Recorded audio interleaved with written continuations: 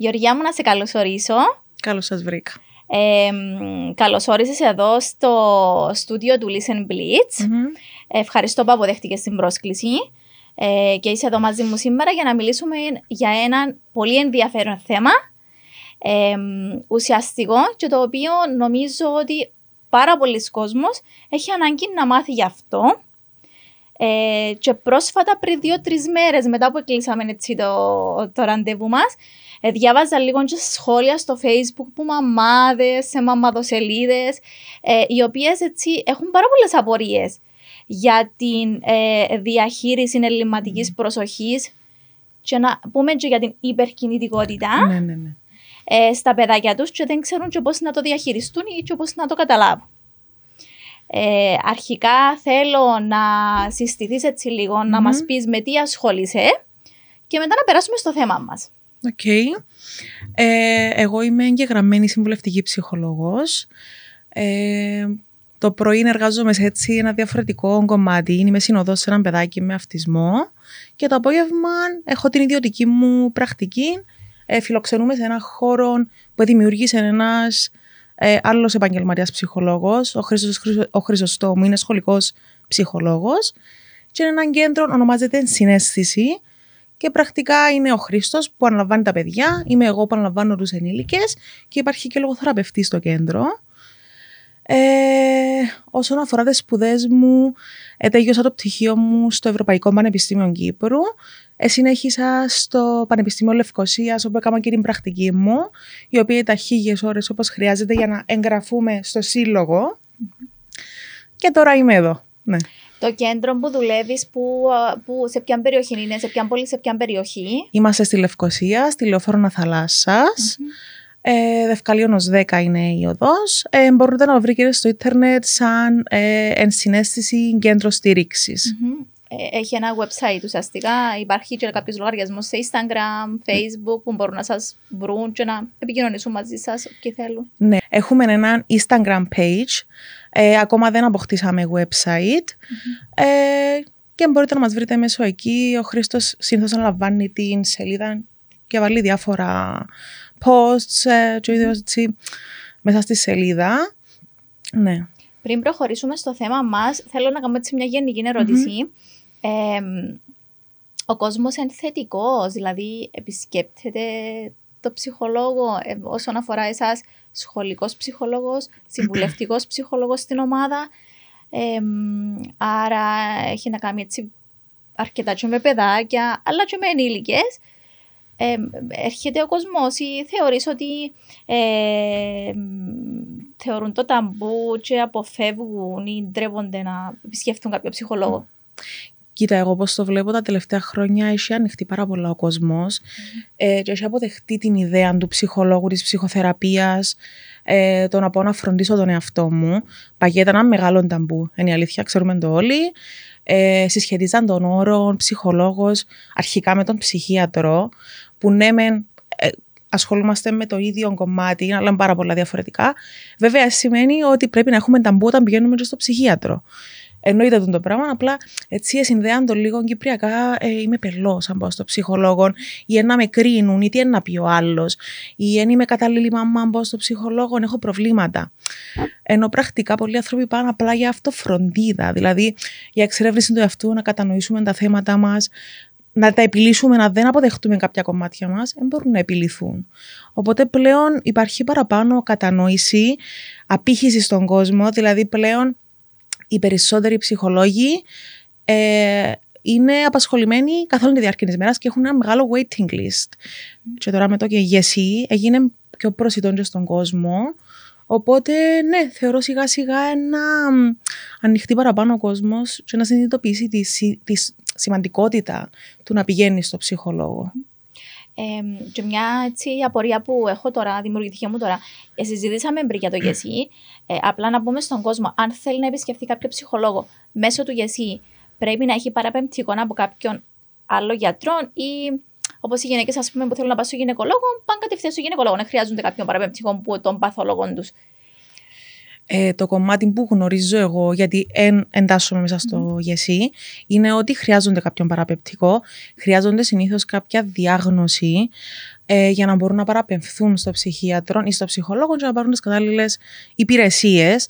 Τώρα, από πού παίρνουμε αυτό το παραπεπτικό, το πιο σύντομο λογικά είναι ο παθολόγος, αλλά όπως και διάφορα άλλα παραπεπτικά μπορείς να τα πάρεις και από άλλες ειδικότητες, φαντάζομαι. Ωραία. Ας προχωρήσουμε στο θέμα μας. Άρα σήμερα να ασχοληθούμε με το ΔΕΠΗ, σε σύντομο γραφείο όπως τα αρχικά, διαχείριση ελλειμματικής προσοχής, και βάζουμε και το υπερκινητικότητα μαζί, γιατί νομίζω να αλληλένδετο έχει σχέση. Θέλω να μας εξηγήσεις τι είναι ο όρος αρχικά και μετά να προχωρήσουμε να δούμε έτσι περισσότερες λεπτομέρειες. Βέβαια, αρχικά, όπως είπες και εσύ, αναφερόμαστε στη διαταραχή ελλειμματικής προσοχής και υπερκινητικότητα. Υπάρχει έτσι μια παύλα για μένα, είναι ακριβώς το ίδιο. Είναι ένα από τα χαρακτηριστικά που συνήθως αντιπροσωπεύει τη διαταραχή ελλειμματικής προσοχής. Η διαταραχή ελλειμματικής προσοχής είναι μια νευροαναπτυξιακή διαταραχή. Είναι η συχνότερη διαταραχή της παιδικής ηλικίας. Πλέον τα ποσοστά έχουν ανέβει αρκετά. Είμαστε στο 8, κάτι της 100, σχεδόν 10%. Έχει αυξηθεί αρκετά. Ναι, αφορά κυρίως κάποια μέρη του εγκεφάλου που είναι πιο αργά παρά σε άλλους ανθρώπους. Διαγνώζονται κυρίως παιδιά με διαταραχή ελλειμματικής προσοχής. Βέβαια, όταν το έχεις εφόρους ζωής σαν διαταραχή και λόγω κάποιων δυσκολιών που μπορεί να αντιμετωπίζει το σύστημα στην διάγνωσή τους, πολλοί άνθρωποι πλέον διαγνώζονται και στην ενηλικίωση και στην εφηβεία. Το πιο ορθό θα ήταν να διαγνώζονται όλα τα άτομα που έχουν διαταραχή ελλειμματικής προσοχής στην παιδική ηλικία, γιατί μετά είναι και πιο δύσκολο να την βρεις, να δεις ότι έναν άτομο έχει διαταραχή ελλειμματικής προσοχής. Διαφοροποιείται στους ενήλικες, διαφοροποιείται στους έφηβους και αγιώς στα παιδιά. Βέβαια, πάλι είναι πιο δύσκολο να διαγνωστεί και κάτω από 5 χρονών, γιατί κάποια από τα χαρακτηριστικά φυσιολογικά για την ηλικία. Οπότε, για να διαγνωστεί ένα άτομο, πρέπει τα χαρακτηριστικά και τα συμπτώματα που αντιμετωπίζει να μην είναι αναπτυξιακά ορθά, δηλαδή να μην ταιριάζουν με την ηλικία του ατόμου. Από πού προέρχεται το συγκεκριμένο πρόβλημα σε εισαγωγικά? Δηλαδή, υπάρχουν μελέτες που αποδεικνύουν ότι η διαχείριση ελλειμματικής προσοχής προέρχεται από ένα γενετικό παράγοντα, προέρχεται από κάποιον πρόβλημα στην εγκυμοσύνη ή στη γέννα. Κοίτα, η αλήθεια είναι ότι δεν μπορούμε να πούμε ότι υπάρχει ένας λόγος που έναν άτομο έχει ΔΕΠΗ. Το πρωταρχικό κομμάτι είναι το γενετικό, η αλήθεια. Έχει φανεί με τα χρόνια ότι τα περισσότερα άτομα που έχουν διαγνωστεί με ΔΕΠΗ, σε μια αντιστοιχεία 76% έχουν κάποιον άτομο συγγενικό, συνήθως πρώτου βαθμού, που έχει και ο ίδιος διαγνωστεί με ΔΕΠΗ. Και να μην ξεχνάμε τα άτομα που δεν διαγνωζόνται ποτέ με ΔΕΠΗ. Οπότε το γενετικό κομμάτι είναι αρκετά μεγάλο, το πιο σημαντικό. Οι υπόλοιποι παράγοντες δευτερεύουν και αμφισβητούνται πάρα πολλά. Μπορεί να παίζει κάποιο ρόλο το περιβάλλον στο σπίτι που ένα αποδείχθηκε. Πολλά λέγονται, δηλαδή η συμπεριφορά της μάμας κατά την εγκυμοσύνη, περιβαλλοντικό κομμάτι. Όμως το πιο έγκυρο είναι το γενετικό. Οκ. Ωραία. Είπες ότι διαγνώσκεται έτσι πιο συχνά σε παιδάκια, αλλά άνω των 5, γιατί πιο πριν, εντάξει, είναι και πολλά μικρών το μωρό, περιμένουμε να μιλήσει, να περπατήσει κτλ. Και τα παιδάκια συνήθως ζωηρά τις παραπάνω φορές, οπότε λέμε απλά είναι ένα ζωηρό μωρό. Εν το συνδέουμε ότι έχει ΔΕΠΗ και υπερκινητικό και για αυτόν τον λόγο, ή το ότι εμπροσεχεί κάτι ή μαθαίνει κάτι εύκολα, εντάξει, απλά επειδή η παιδική ηλικία. Εγώ σαν μητέρα, ποια χαρακτηριστικά και συμπτώματα πρέπει να παρατηρήσω πάνω στο παιδί μου, έτσι ώστε να αντιληφθώ και να καταλάβω ότι κάτι δεν ταιριάζει, κάτι δεν πάει καλά με την ηλικία του ή με τη συμπεριφορά του και πρέπει να το ψάξω. αρχικά, όπως το είπες και εσύ, τα περισσότερα παιδιά στην παιδική ηλικία είναι υπερκινητικά. Θα προσέξουν την ώρα που να του μιλήσεις, ειδικά όταν βαριούνται το θέμα που να του πεις, θα το προσέξουν. Οπότε τα χαρακτηριστικά του ΔΕΠΗ ακριβώς είναι πάρα πολλά συχνά σε παιδάκια κάτω των 5 χρονών. Βέβαια, συνήθως τα συμπτώματα μπορεί να αρχίσουν από την ηλικία των 3 ετών. Βέβαια, η διάγνωση πρέπει να γίνεται λίγο πιο μετά. Καλό θα ήταν. Όσον αφορά τα χαρακτηριστικά, έχουμε 3 κύρια χαρακτηριστικά. Είναι η απροσεξία, που πρακτικά είναι τα παιδιά, τα άτομα, τα οποία δεν θα μπορέσουν να μείνουν πολύ ώρα στην ίδια συζήτηση, που δεν θα μπορέσουν να διαβάσουν τα μαθήματα τους, που θα κουραστούν να δουν μια ταινία ολόκληρη, που θα ξεχάσουν κάτι σημαντικό για μια εργασία, που θα ξεχάσουν κάτι πάρα πολλό ρουτίνας που μπορεί να είναι το να κάνουν μπάνιο. Ένα άτομα που να ξεχάσουν πάρα πολλά εύκολα λόγω απροσεξίας. Οπότε η απροσεξία είναι το πρώτο χαρακτηριστικό που μπορούμε να προσέξουμε σε τα άτομα. Και έρχεται μετά μαζί η παρορμητικότητα και η υπερκινητικότητα, που λογικό είναι ότι είναι μαζί. Είναι ένα άτομο υπερκινητικό. Μπορούμε να το πούμε και παρορμητικό πολλές φορές.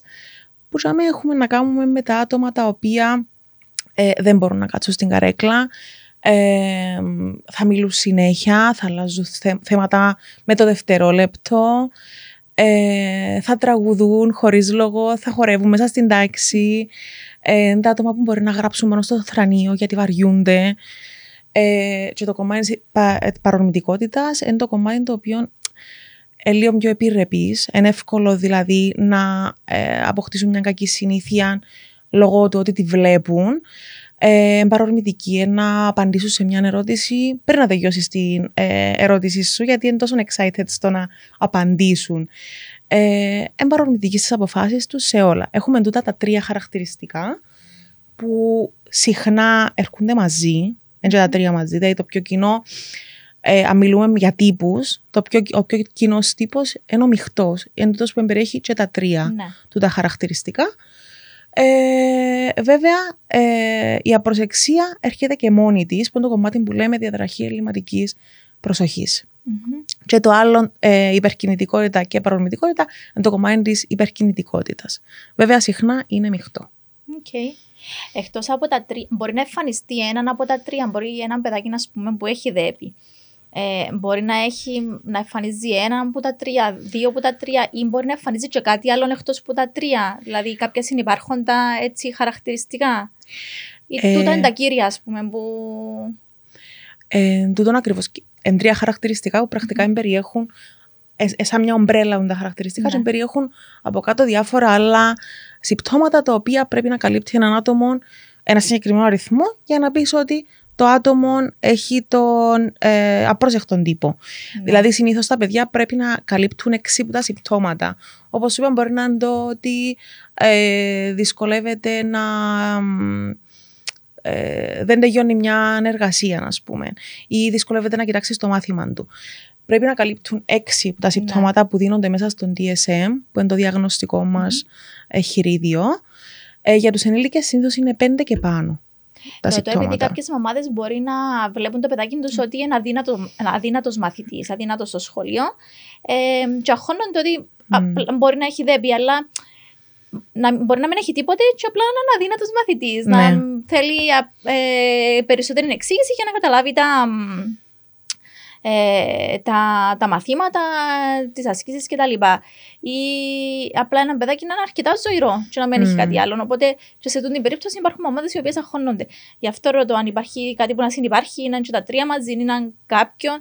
Άρα απαντήσες μου την ερώτησή μου. Πρέπει να έχει 6 χαρακτηριστικά στην παιδική ηλικία. Από το κάθε χαρακτηριστικό. Ναι. Δηλαδή, και συνήθως από τα 3 που είπαμε. Πρακτικά είναι 2, γιατί η υπερκινητικότητα και η παρορμητικότητα πάνε μαζί συνήθως. Okay. Όταν έχουμε μειχτό, έχει κάποια χαρακτηριστικά από τον κάθε τύπο. Βέβαια, υπάρχουν και άλλοι παράγοντες για τους οποίους πρέπει να κάνουμε τη διάγνωση. Δεν μπορούμε να πούμε ότι απλά ένα παιδάκι δυσκολεύεται να δει στο μάθημα του, έχει ΔΕΠΗ. Αρχικά πρέπει να κάνει τη ζωή του δύσκολη, να την κάνει δυσλειτουργική, να μην μπορεί να λειτουργήσει όπως λειτουργούν τα άλλα παιδιά. Να του δημιουργεί μια δυσκολία, δηλαδή καθημερινή. Το δεύτερο κομμάτι είναι ότι πρέπει να υπάρχουν τα συμπτώματα σε περισσότερα από έναν πλαίσιο. Δηλαδή, γίνεται μόνο να πούμε ότι το παιδάκι στο σχολείο παρακολουθεί το μάθημα, έχει δέπει. Δεν μπορούμε να πούμε τούτο, γιατί μπορεί να με ενδιαφέρει και το μάθημα. Οπότε, όταν τα χαρακτηριστικά εμφανίζονται και στο σπίτι, και στο Λούνα Πάρκ και στη γιαγιά, και μπορούμε να πούμε ότι υπάρχει πιθανότητα το παιδάκι μας να έχει κάποια χαρακτηριστικά ή να διαγνώζεται με δέπη. Τούτα είναι τα πιο κυρία. Okay. Και ως μαμάδες, ως γονείς τέλος πάντων, από ποια ηλικία συστήνεται και σε ποιον ακριβώς ειδικό πρέπει να αποταθούμε για να πάρουμε το παιδί μας για διάγνωση. Για έλεγχο και διάγνωση. Ναι. Κοίτα, όπως σου είπα και για τον DSM πριν, συνήθως για να γίνει διάγνωση, τι μου λέει τον DSM είναι ότι πρέπει να εμφανιστούν τα χαρακτηριστικά σε ηλικία κάτω των 12 ετών. Όταν εμφανιστούν σε ηλικία πάνω των 12 ετών, ίσως υπάρχει κάποιο άλλο θέμα που πρέπει να προσέξουμε. Τώρα, όταν μια μάμα έχει σκέψεις ή μια δασκάλα, που το πιο όρθος συνήθως εν τούτον, η δασκάλα να κάνει μια παραπομπή, δηλαδή στους γονείς ότι ξέρεις, παρακολουθήσατε το πράγμα, ίσως χρειαζόμαστε μια αξιολόγηση. Αλλά και η μάμα μπορεί να το παρακολουθήσει, εννοείται. Το πιο ορθό είναι να πάμε σε κάποιον επαγγελματία ψυχολόγο, ο οποίος ασχολείται με παιδιά και μπορεί να κάνει τη διάγνωση. Συνήθως είναι οι κλινικοί ψυχολόγοι ή οι εκπαιδευτικοί ψυχολόγοι που ασχολούνται με παιδιά, ή ένας παιδοψυχίατρος. Μόνο αυτές οι τρεις ειδικότητες μπορούν να διαγνώσουν έναν παιδί με δέπη. Βέβαια, είναι μια αρκετά μεγάλη διαδικασία και έχει πάρα πολλά βήματα που πρέπει να ακολουθήσει ο ειδικός για να διαγνώσουμε το παιδί. Δεν μπορούμε να κάνουμε γλύωρα βήματα και να λέμε ότι έχεις το πράγμα, γιατί στο τέλος τα πελώνουμε άτομα χωρίς λόγο. Ναι, τούτο είναι το ορθότερο, να συμβουλευτεί ένα ψυχολόγο, ίσως στην αρχή απλά σαν συμβουλευτική, να δούμε πού πηγαίνουμε, όντως αν υπάρχουν τα συμπτώματα, και μετά να ξεκινήσει μια διαδικασία αξιολόγησης. Ωραία. Θεωρείς ότι υπάρχουν γονείς οι οποίοι δεν αποδέχονται, για παράδειγμα, στο σχολείο, στέλνω εγώ το παιδάκι μου και η δασκάλα, όπως είπες, όπως ανέφερες, ή κάποιος άλλος εκπαιδευτικός, τέλος πάντων, αναφέρει μου τούτο το πράγμα. Δεν ξέρω αν το βλέπεις και εσύ μέσω της δουλειάς σου, στην καθημερινότητά σου. Δύσκολο να αποδεχτούν οι γονείς το πρόβλημα που έχει το παιδάκι, γιατί εγώ προσωπικά αντιμετώπισα γονείς που όχι με δέπη, με αυτισμό, που φαίνεται νομίζω ακόμα πιο νωρίς, να τους έχουμε επισημάνει ότι το παιδάκι σας είναι αυτιστικό, πρέπει να πάει για κάποιον έλεγχο, για μια διάγνωση, και να μην το δέχονται και να λένε ότι όχι, απλά είναι μικρό και γι' αυτό μιλά. Και γι' αυτό θέλει να παίζει συνέχεια μόνο με ένα παιχνίδι, να κάνει συνέχεια τις ίδιες κινήσεις κτλ.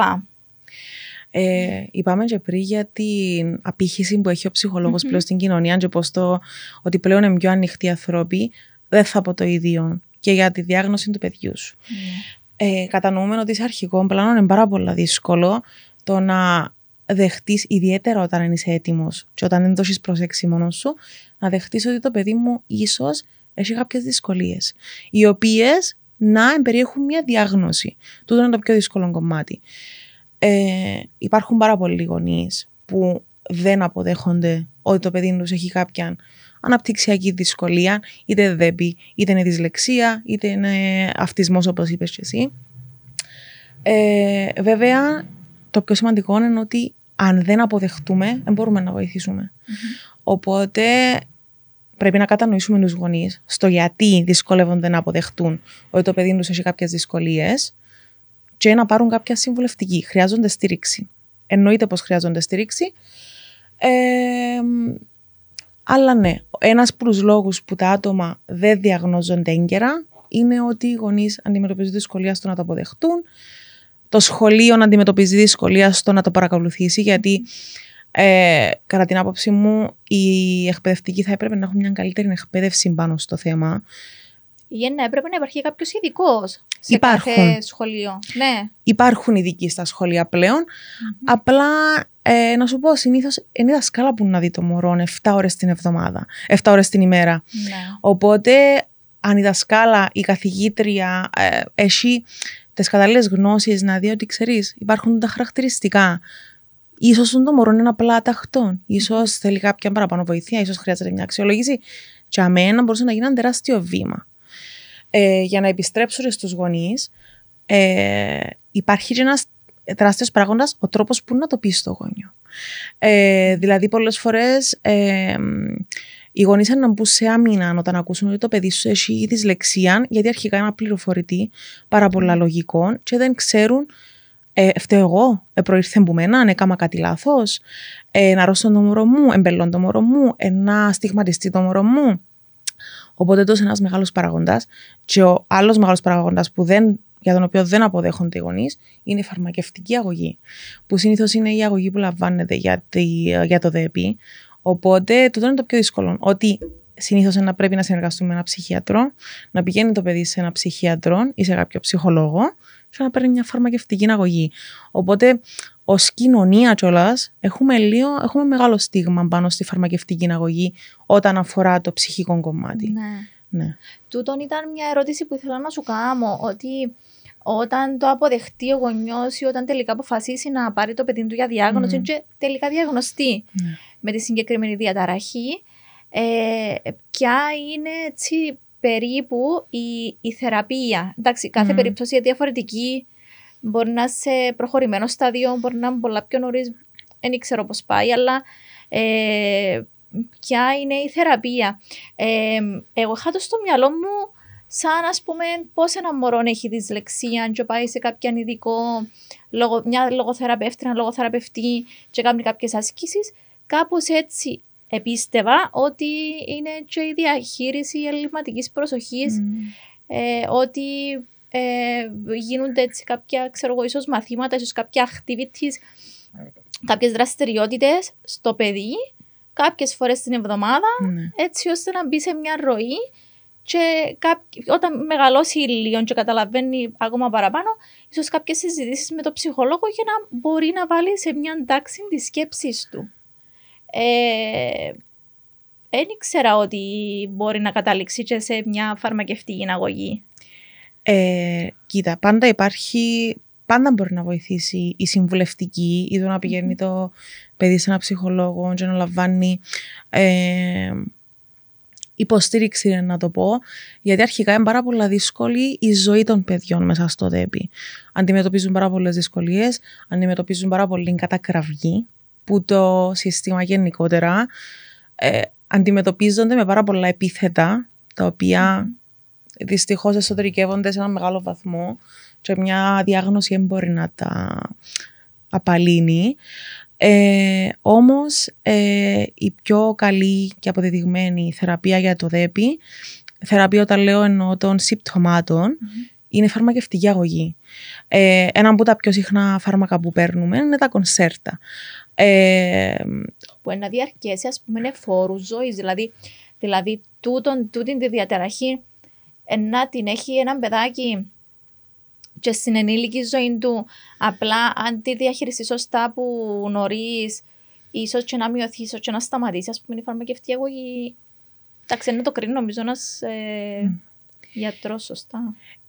Αρχικά να πούμε ότι τη φαρμακευτική αγωγή μόνο ο ψυχίατρος μπορεί να την παραχωρήσει, κανένας ψυχολόγος δεν μπορεί να το κάνει τούτο. Ακόμα και αν μπορούμε να κάνουμε τη διάγνωση, δεν μπορούμε να δώσουμε φαρμακευτική αγωγή. Πέρα από τούτον, εννοείται ότι η φαρμακευτική αγωγή είναι να διαφοροποιηθεί όταν τα συμπτώματα λίγο καλύτερα. Μπορεί να μειωθεί, μπορεί να σταματήσει για λίγο καιρό, όμως τα συμπτώματα είναι έντονα του ΔΕΠΗ. Οπότε το άτομο, για να μπορέσει να γίνει πιο λειτουργικό, χρειάζεται τη φαρμακευτική αγωγή, το οποίο είναι κάτι καθόλου κακό. Έχει ανθρώπους που το παίρνουν φόρους ζωής και πραγματικά, εντάξει, θα πω για παιδάκια γιατί δεν μπορούν να κατανοήσουν πλήρως. Ανθρώποι που αρχίζουν φαρμακευτική αγωγή σε πιο μεγάλη ηλικία νιώθουν λύτρωση. Γιατί πραγματικά σκέφτομαι έναν άτομο το οποίο έχει. Εμείς τώρα μιλούμε μεταξύ μας. Έναν άτομο με ΔΕΠΗ, να μιλά μαζί σου και να έχει σκέψεις μες στο μυαλό του. Τι είναι να φάει μετά, πού είναι να πάει περίπατο, πότε είναι να παραδοθεί στην εργασία. Δηλαδή, τούτες οι σκέψεις κατευνάζονται με τη φαρμακευτική αγωγή. Και τούτο είναι πάρα πολλά σημαντικό. Βέβαια, το πρώτο πράγμα που βοηθά η φαρμακευτική αγωγή είναι η παρορμητικότητα και η προσεξία. Και αμέ βλέπουμε πάρα πολύ καλύτερη σύντοση των συμπτωμάτων στο άτομο. Και μετά έρχονται οι σκέψεις που κατευνάζουν τελείω και έρχεται το άτομο και μπορεί να ανοιχτεί μες στο μυαλό του, δηλαδή να νιώσει λίγο ελεύθερος πάλι. Πάρα πολλά. Προσωπικά είμαι πάρα πολλά υπέρ της φαρμακευτικής αγωγής και φαίνεται ότι εκείνο που δουλεύει καλύτερα. Βέβαια, όταν μιλούμε για πιο μεγάλα άτομα, εννοείται και κάποια ψυχοθεραπεία μπορεί να βοηθήσει, μια παρέμβαση του στυλ γνωσιοσυμπεριφοριστική παρέμβαση, η οποία μπορεί να βοηθήσει λίγο το άτομο στο να βάλει ένα πρόγραμμα ή να δει πότε πιο δύσκολα τα συμπτώματα του. Να μπει ένα άτομο σε μια ρουτίνα. Όμως, συνήθως υπάρχει φαρμακευτική αγωγή. Και εδώ που κάνουν τους γονείς να κάνουν πιο δύσκολη τη συνειδητοποίηση. Εν τω μεταξύ, πιστεύω ότι τα τελευταία χρόνια ξεκινήσαν να παίρνουν οι γονείς τα παιδάκια τους για διάγνωση, για ΔΕΠΗ, και νομίζω τα τελευταία χρόνια, πολλά πρόσφατα, δηλαδή 2-3 χρόνια να συζητούμε ανοιχτά για το θέμα. Και δεν ξέρω αν συμφωνείς μαζί μου, αλλά εγώ βρίσκω ενήλικες πλέον, στην ηλικία μου 5-6 χρόνια πιο μικρούς, ακόμα και λίγο πιο μικρούς, που να έχουν ΔΕΠΗ, να είναι αδιάγνωστοι και να μην ξέρουν τι τους φταίει ακριβώς, να είχαν από το σχολείο μαθησιακές δυσκολίες και λόγω τούτου, όπως είπες και εσύ, και που το περιβάλλον έχουν μια αντιμετώπιση διαφορετική από τους άλλους. Είναι καλός μαθητής, προσέχει, καμία ταξίδι με συντάξει, πειράζει τους γύρω του. Και τούτη συμπεριφορά κάνει το να αποθείται από τους άλλους και να παίρνει ένα μέρος του συνόλου. Η απροσεξία, το γεγονός της απροσεξίας που βάλουν το μια ζωή μαζί τους και στον εργασιακό τους χώρο αργότερα. Και τούτο με διάφορες σκέψεις δεν μπορούν να συντονίσουν και να βάλουν σε μια σειρά τις σκέψεις τους, ταλάνιζε τους και ταλαιπωρεί τους σε όλα τα θέματα της ζωής τους και σε όλες τις ηλικίες. Έχω πάρα πολλά άτομα που γνωρίζω που διαγνωστήκαν πρόσφατα, ας πούμε, τα τελευταία χρόνια με ΔΕΠΗ και είναι ενήλικες. Και ήθελα να ρωτήσω, αν ένα παιδάκι μείνει αδιάγνωστο, θέλω να δω έτσι πώς το μεταφέρει στην ενήλικη ζωή του και ποια είναι τα προβλήματα που δημιουργούνται και μέσα από την προσωπική σου εμπειρία. Θέλω ενώ που την επαγγελματική σου κατάρτιση και από τον κόσμο που βλέπεις, τι προβλήματα δημιουργείς έναν ενήλικα. Αρχικά έχεις απόλυτο δίκιο, είναι πάρα πολλά τα άτομα που διαγνώζονται στην ενηλικίωση και μιλούμε για απλά πανεπιστημιακή ηλικία, μιλούμε για 30-40 χρονών. Βέβαια είναι μόνο το ΔΕΠΗ και με αυτισμό διαγνώζονται άτομα σε μεγάλη ηλικία και με πάρα πολλές διαταραχές.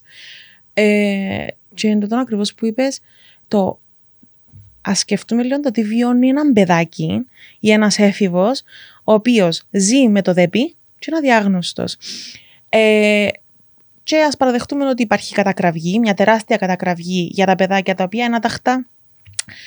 Έναν ευθυνά που είναι ένα πάρα πολλά συχνό επίθετο που χρησιμοποιείται, είναι τεμπέληδες, θα καταφέρουν τίποτε στη ζωή τους, συγγνώμη για το επίθετο, άχρηστοι λέγονται πολλές φορές τα παιδάκια,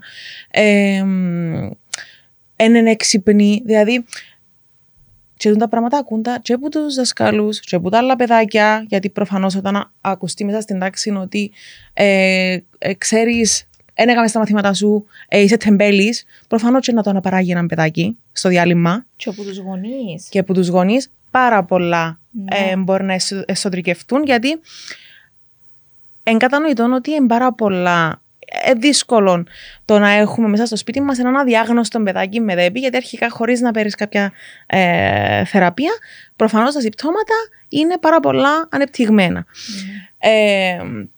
Οπότε μπορεί κάποια στιγμή να φτάσουν στα όρια του και να πούν αρκετά επίθετα, τα οποία μπορεί να ακούσουν και εκείνοι που παρακάτω. Δηλαδή, πάντα υπάρχει καλοηθές σχόλιων του ότι η μάνα μου το μωρό σου δεν τα πιάνει τα μαθήματα, δεν πειράζει, θα γίνουν όλοι επιστήμονες ή διάφορα τέτοια σχόλια τα οποία πραγματικά έναν άτομο συντροκεύει τα τόσο πολλά, κάνει τα ταυτότητα του και εννοείται συνοδεύουν τον στην ενηλικίωση, στη ζωή του και πραγματικά ακόμα και αν υπάρχει διάγνωση μετά, πάρα πολλά δύσκολα φεύγουν τούτα τα στίγματα, τούτες υπεπιθύσεις για τον εαυτό τους πάρα πολλά δύσκολα φεύγουν. Δηλαδή, έγιναν η αλήθεια τους για το πιστεύει η μάμα μου και ο παπάς μου, για το πιστεύει και ο δάσκαλος μου, άρα είναι αλήθεια. Είμαι χαζός. Οπότε, τούτες υπεπιθύσεις δεν μπορούν να φύγουν απλά γιατί έχουμε μια διάγνωση. Λυτρώνει η διάγνωση, εννοείται, έρχεται μια απάντηση στο «Μα γιατί, ενώ ήθελα να θκευάσω, δεν μπορούσα να θκευάσω». Ή γιατί δεν μπορούσα να κάτσω, πώς κάθονταν οι φίλοι μου να παρακολουθήσουν μια ταινία. Έρχεται μια λύτρωση μετά από τούτον, ότι ξέρεις, δεν ήμουν ατάχτος.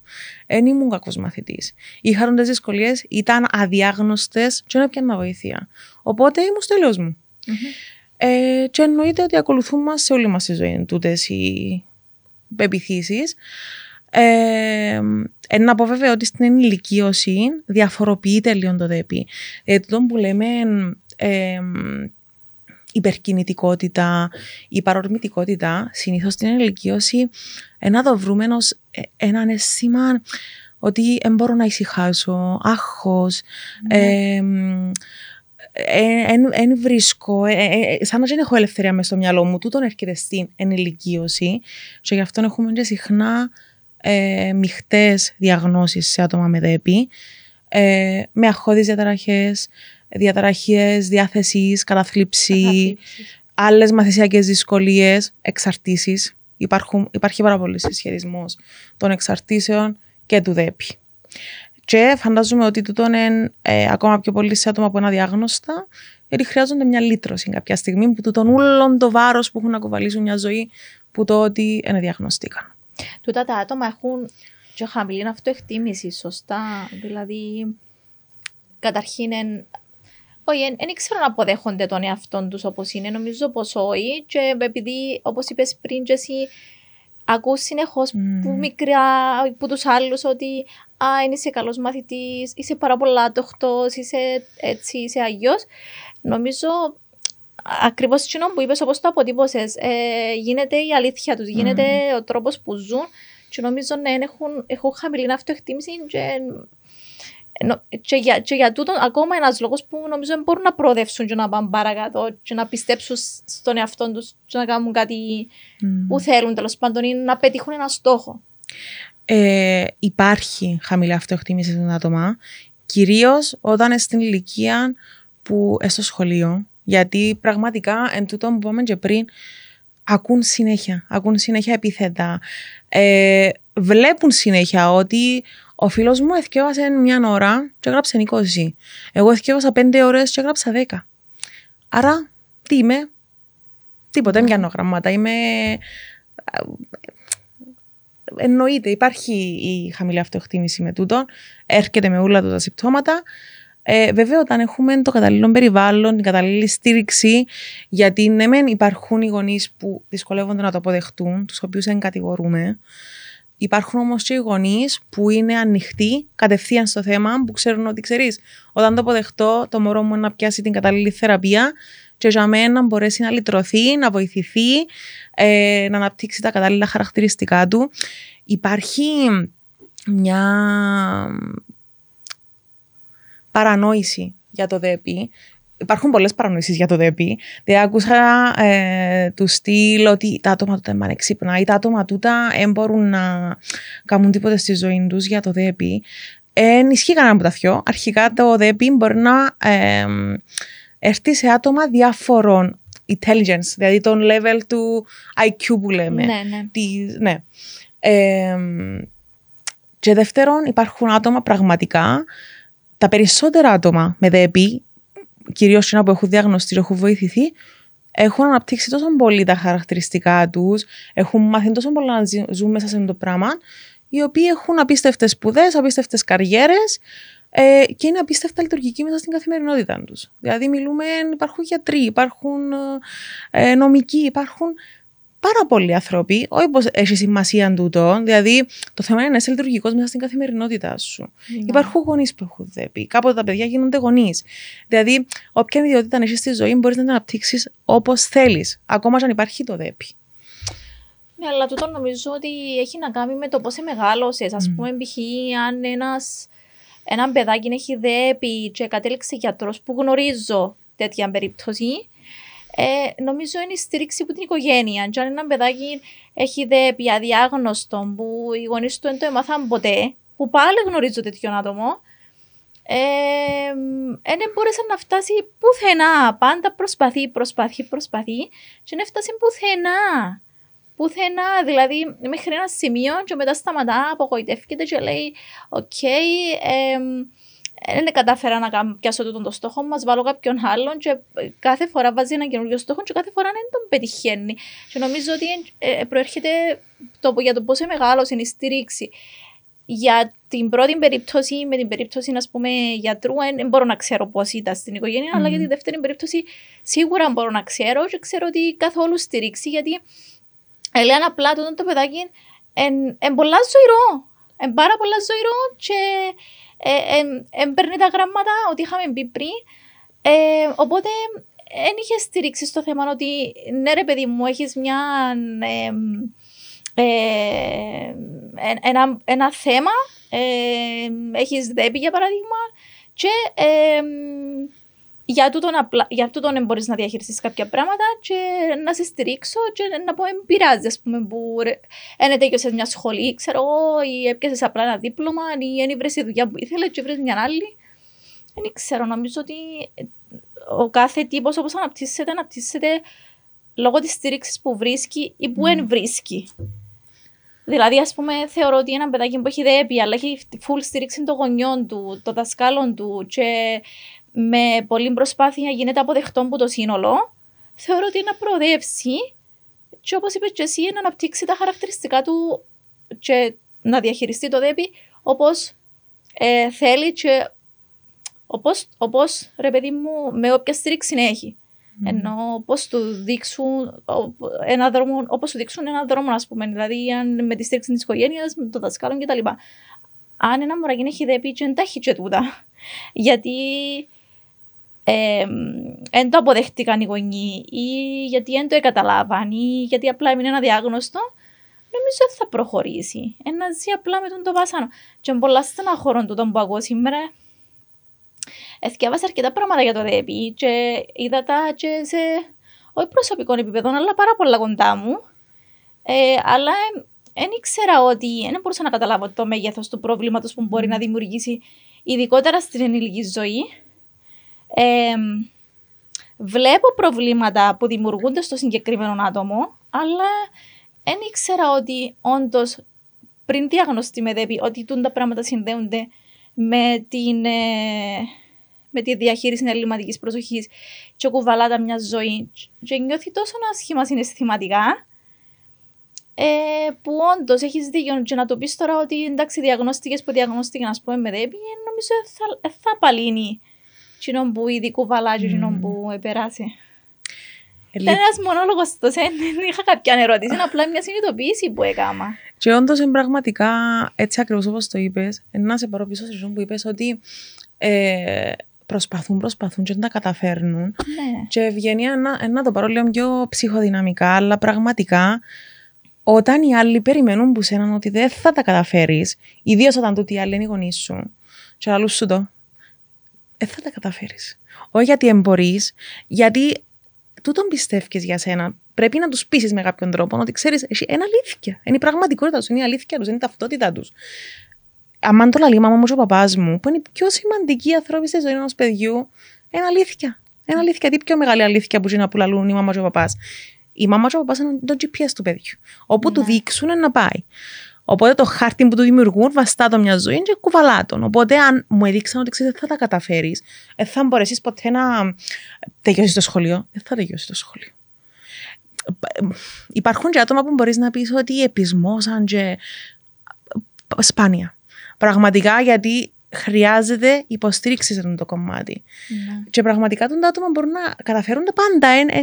Δεν υπάρχει τόση μεγάλη, πιο δύσκολο. πολλά πιο δύσκολο και το εύλογο είναι ότι πλέον, φεύγω λίγο, ενώ ότι πλέον έχει κατανοηθεί.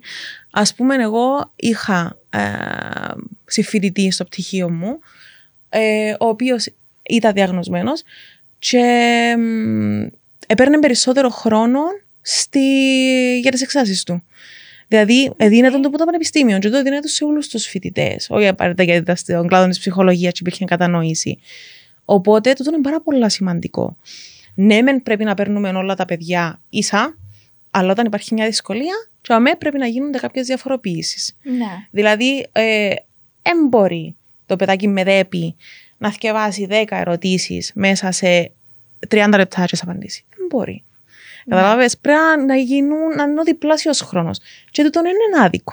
Δεν είναι καθόλου άδικο, είναι πάρα πολύ δίκαιο. Ναι, είναι όπως ένα παιδάκι το οποίο μπορεί να έχει κόφωση ή να είναι τυφλό και να διαβάζει άλλο σύστημα που διούν του ξεχωριστά διαφορετικό χρόνο ή διαφορετική αντιμετώπιση λόγω του προβλήματος, όχι γιατί είναι διαφορετικό από τα άλλα.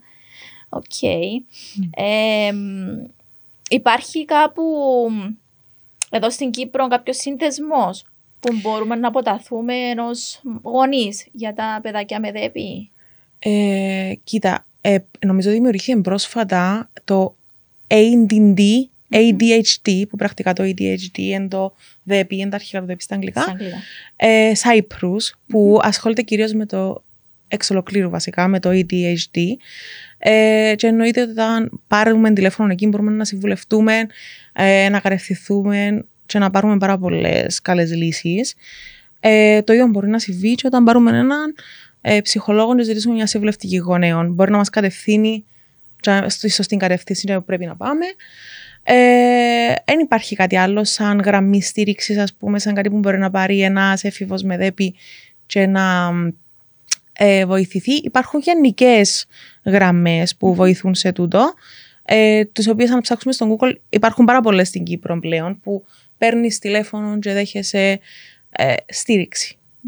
Ναι. Πάντως συγχαίρω τους γονείς, τις μαμάδες, τους μπαμπάδες που μελετούν το παιδάκι τους από μικρή ηλικία και ψάχνουν τόσο μπορούν και απευθύνονται σε ειδικούς. Και να πούμε, νομίζω ότι πρέπει να ευαισθητοποιηθούν όλοι οι γονείς να το κάνουν τούτο. Εμένα επειδή είναι και η δουλειά μου τέτοια και έτσι βλέπω κάθε μέρα διάφορα περιστατικά. Την κόρη μου σταμάτησα να την παρακολουθώ από τον πρώτο μήνα που γεννήθηκε. Και έλεγα και στον άντρα μου πότε να μιλήσει, πότε να περπατήσει. Τώρα, γιατί κάνει λίγες κινήσεις, κινείται πάρα πολλά ή οτιδήποτε, γιατί ήθελα που την πρώτη στιγμή που αν έβλεπα κάτι να την πάρω να αποταθώ σε έναν ειδικό για να γλιτώσω τα χειρότερα. Και τούτο δεν το έκανα, νομίζω, στη δική μας στην παιδική ηλικία οι γονείς πριν 30 χρόνια, 35 χρόνια, δεν υπήρχε τούτο. Εγώ πιστεύω ότι αν τους το πεις και τώρα, θα το καταλάβουν. Και ο λόγος που ήθελα να κάνω το επεισόδιο και να μιλήσουμε και για το ΔΕΠΗ είναι γιατί πραγματικά συζητιέται πολλά έντονα τον τελευταίο καιρό και για να ευαισθητοποιήσω και άλλον κόσμο. Δεν είναι μόνο το ΔΕΠΗ, είναι πάρα πολλές διαταραχές, ανομαλίες ή οτιδήποτε μπορεί να εμφανιστούν στα παιδάκια από μικρή ηλικία, στον οποιοδήποτε άνθρωπο στην ενήλικη ζωή. Και καλό είναι ως γονείς να τα βλέπουμε, γιατί είναι κρίμα να υπάρχουν παιδάκια τα οποία είναι αδιάγνωστα με ΔΕΠΗ, με αυτισμό, με δυσλεξία και να μην γίνονται αποδεκτά από το σύνολο, γιατί απλά είναι αδιάγνωστα και δεν ξέρουν τι τους συμβαίνει. Γιατί τούτο μετά οδηγεί και στην ενήλικη ζωή σε διάφορα, όπως είπαμε πριν, διάφορα προβλήματα, όπως η κατάθλιψη, που πάρα πολλοί κόσμος υποφέρει από κατάθλιψη. Γεωργία μου, δεν ξέρω αν έχουμε κάτι άλλο που ξεχάσαμε να πούμε ή που πρέπει να προσθέσουμε, γιατί είναι πολύ σημαντικό να το αναφέρουμε. Εγώ που θέλω να πω είναι ότι είναι πάρα πολύ σημαντικό να πληροφορηθούμε αρχικά για όλες τις διαταραχές που αφορούν την παιδική ηλικία. Γιατί το παιδί είναι να γίνει ενήλικας, οπότε από την παιδική ηλικία ξεκινούν ούλα. Και αν βάλουμε τις βάσεις μας, και αν δημιουργούμε ένα δυνατόν παιδί, και αν δίνουμε την στήριξη μας. Οπότε, αν δεν βοηθηθεί το παιδί, είναι να δημιουργήσουμε έναν μη υγιή ενήλικα. Έναν υγιής παιδί δημιουργά έναν υγιές ενήλικα. Οπότε είναι πάρα πολύ σημαντικό και όντως έπρεπε να γίνει, γενικά πρέπει παντού να πληροφορούνται άτομα και για το ΔΕΠΗ και για τον αυτισμό και για τη δυσλεξία και για όλα τις διαγνώσεις αυτές, γιατί είναι πάρα πολλά συχνές κιόλας πλέον. Και εκείνο που ήθελα να συμπληρώσω είναι ότι πλέον νιώθω ότι σιγά σιγά να γίνει πιο πραγματικότητα μας το ΔΕΠΗ και όλες τις διαγνώσεις, γιατί μπήκαν πλέον και στα νηπιαγωγεία που την νηπιακή ηλικία παρατηρούνται οι συμπεριφορές τούτες. Καλούνται ειδικοί να βοηθήσουν σε αξιολόγηση. Υπάρχει συνέχεια το πράγμα στα νηπιαγωγεία που το βλέπω και εγώ γιατί εργάζομαι για μένα. Και αν όντως η δασκάλα έχει όρεξη και είναι ενημερωμένη για τα πράγματα, μπορεί να βοηθήσει πάρα πολλά. Είναι ο πρωταρχικός ενήλικας που θα βοηθήσει στη διάγνωση. Η δασκάλα είναι εκείνη που πρέπει να μάθει και γι' αυτό θεωρώ ότι πρέπει να αλλάξουν και τα εκπαιδευτικά μας συστήματα. Πρέπει να μπουν μαθήματα, δηλαδή υπάρχουν μαθήματα ψυχολογίας στο να γίνεις παιδαγωγός, στο να γίνεις δάσκαλος κτλ. Όμως δεν φτάνει το να κάνουμε μια ψυχολογία εισαγωγική. Θέλουμε εστιασμένα πράγματα. Πρέπει να ξέρουμε τα χαρακτηριστικά, πότε τα προσέχουμε, πότε διαγνώζουμε, πού παραπέμπουμε. Όταν υπάρχει τούτο, πραγματικά να βελτιωθεί σε πάρα πολύ μεγάλο βαθμό η έλλειψη διάγνωσης. Είχες μου αναφέρει πριν ότι υπάρχουν ειδικοί στα σχολεία. Εν το γνώριζα. Εγώ εντάξει έμεινα. Επειδή τώρα έκανα παιδάκι, είναι ακόμα επί δημοτικών, δεν το γνώριζα τούτα, αλλά υπάρχει σε κάθε δημοτικό κάποιος ψυχολόγος. Αρχικά στα νηπιαγωγείο υπάρχουν εργοθεραπευτές και λογοθεραπευτές, οι οποίοι καλούνται όταν υπάρχουν παιδάκια που αντιμετωπίζουν συγκεκριμένες δυσκολίες στο να βοηθήσουν, να κάνουν ειδική εκπαίδευση κτλ. Πέραν από τούτον, υπάρχουν ψυχολόγοι, δεν μπορώ να σου πάνε ένα στο κάθε σχολείο, που να έπρεπε πολλά τα παιδιά. Ακριβώς θα ήθελα να καταλήξω ότι κάθε δημοτικό θα έπρεπε να έχει το δικό του, τη δική του ψυχολόγο. Απαραίτητα. Που θα έβλεπαν τα παιδάκια σε τακτική βάση. Όλα τα παιδάκια. Σε τακτική βάση να αξιολογεί τα παιδάκια για να προλαβαίνουμε. Και εν τούτον που είπες ότι πολλές ώρες της μέρας τους περνούν μαζί με τις δασκάλες στο σχολείο. Άρα καλό θα ήταν να υπάρχει ψυχολόγος να βλέπει τα παιδάκια. Και τις υπόλοιπες, εντάξει, αν οι γονείς εργάζονται μέχρι αργά το βράδυ, είναι στη γιαγιά. Οπότε, δεν νομίζω η γιαγιά ή ο παππούς να το καταλάβει. Να πω ότι τη Γεωργιά, να πω στις κοπέλες που να μας ακούσουν σε οποιοδήποτε δει το επεισόδιο, ότι έχω την βρει που το Instagram, που τη σελίδα της στο Instagram, που είναι georgiagierolemu.l psychologist, licensed psychologist. Και έχω την βρει και ο λόγος που την εκάλεσα ήταν γιατί έβλεπα έντονα, είχα σου το πει, έβλεπα έντονα την ανάρτηση σου για το ΔΕΠΗ και ήθελα να μιλήσουμε. Οπότε αν μια μαμά ή οποιοσδήποτε γονιός θέλει να την βρει, υπάρχει στο Instagram να το γράψει. Εγώ να βάλω και ένα link του Instagram κάτω στο βίντεο του YouTube για να το βρείτε. Κάποιο μήνυμα ας πούμε στους γονείς για το θέμα ή κάτι που θέλεις να πεις έτσι για να κλείσουμε το επεισόδιο σήμερα. Εγώ αυτό που θέλω να πω είναι ότι πρέπει να επενδύσουμε στα παιδιά. Πρέπει να επενδύσουμε στη στήριξή τους, πρέπει να επενδύσουμε σε ούλα όσα τα αφορούν για να έχουμε έναν καλύτερο ενήλικα αύριο. Τούτο πραγματικά. Πρέπει να πληροφορηθούμε, πρέπει να ανοίξει το μυαλό μας, πρέπει να βοηθηθούμε. Και δεν αφορά και τους γονείς που δεν το αποδέχονται, που όπως είπαμε είναι πάρα πολύ δύσκολο. Δεν κατηγορούμε κανένα. Υπάρχει μεγάλη δυσκολία στο να αποδεχτείς ότι υπάρχει ένα μικρό πένθος στο να αποδεχτείς ότι ξέρεις το παιδάκι μου δεν είναι όπως το περίμενα να είναι. Απλά πρέπει να δεχτούμε ότι είναι εντάξει. Είναι εντάξει που είναι όπως το περίμενα να είναι. Να μην έχουμε expectations. Ναι. Ωραία. Να πω ότι το επεισόδιο είναι να αρτηθεί σε οπτικοακουστική μορφή στο YouTube, στο κανάλι μας στο YouTube και υπάρχει και σε ακουστική μορφή σε όλες τις πλατφόρμες podcast, Spotify, Apple Podcast, σε οποιαδήποτε πλατφόρμα μπορείτε να χρησιμοποιήσετε. Θα μπουν τα σχετικά link για και για τη Γεωργία, αλλά γενικότερα και ξέρω εγώ κάποια στοιχεία για ΔΕΠΗ, να ψάξω και λίγο που μου είπες για την γραμμή που υπάρχει στην Κύπρο, να βρω κάποιο στοιχείο, ίσως μπορούμε να βάλουμε, ίσως κάποιο βοηθήσει τέλος πάντων η γραμμή ή αποτείνεστε σε κάποιο ψυχολόγο.